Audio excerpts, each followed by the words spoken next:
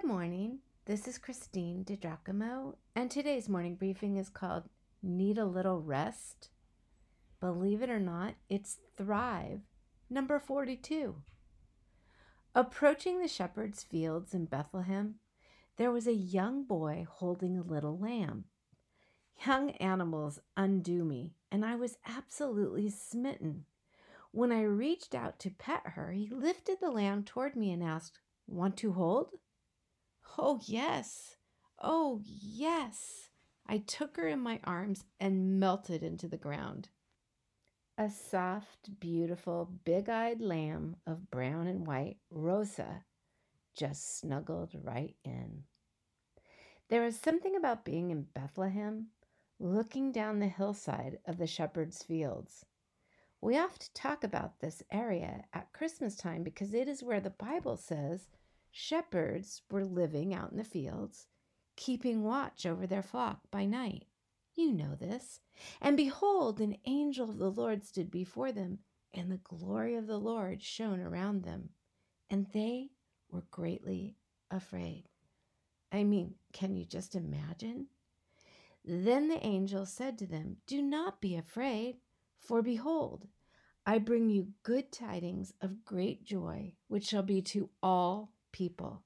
For there is born to you this day in the city of David a Savior, who is Christ the Lord." That city, of course, is Bethlehem. Now think about this. It was to shepherds that God chose to announce Jesus' birth. Shepherds who had no social standing. They were dirty and smelled like the sheep they bedded down near, but God revered them. Clearly, he also had a thing for sheep because he talked an awful lot about them in the Word, too. Matter of fact, he referred to us as sheep more than 200 times. The shepherd knows his sheep has to rest, but it is tough to get sheep to lie down. Everything has to be right in the world for the sheep to sleep. No fear, no hunger, no flies buzzing around his head or trying to go up his nose, and no friction in the flock. If any of these are present, no lying down, no sleep. A flock that is restless, discontented, always agitated and disturbed, never does well.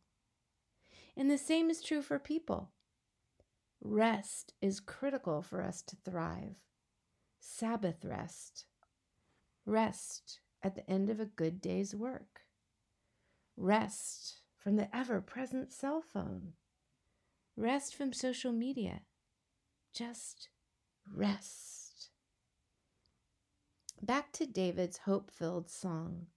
The Lord is my shepherd, I shall not want. He makes me to lie down in green pastures. You see, God offers sustenance. He leads me beside the still waters, refreshment and peace. He restores my soul. God offers reconnection daily. Our precious shepherd invites us into rest. Rest, you ask, and a cacophony of concerns flood your mind, robbing you of true rest. Now, picture with me Jesus' compassionate eyes as he gave this personal invitation to those he loved. "Come to me, all you who are weary and burdened, and I will give you rest. Take my yoke upon you and learn from me, for I am gentle and humble in heart, and you will find rest for your souls. For my yoke is easy and my burden is light." Are you tired? Maybe even worn out for various reasons. Jesus invites you to take his yoke upon you. Yoke? Yes, picture an ox yoke. If you get in the yoke with Jesus, he will do the heavy lifting, and you will find rest.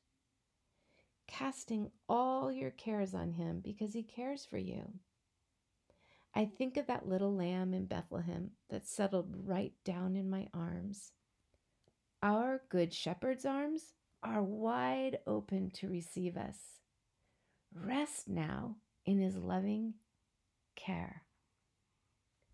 You see, in order to thrive, you will have to rest.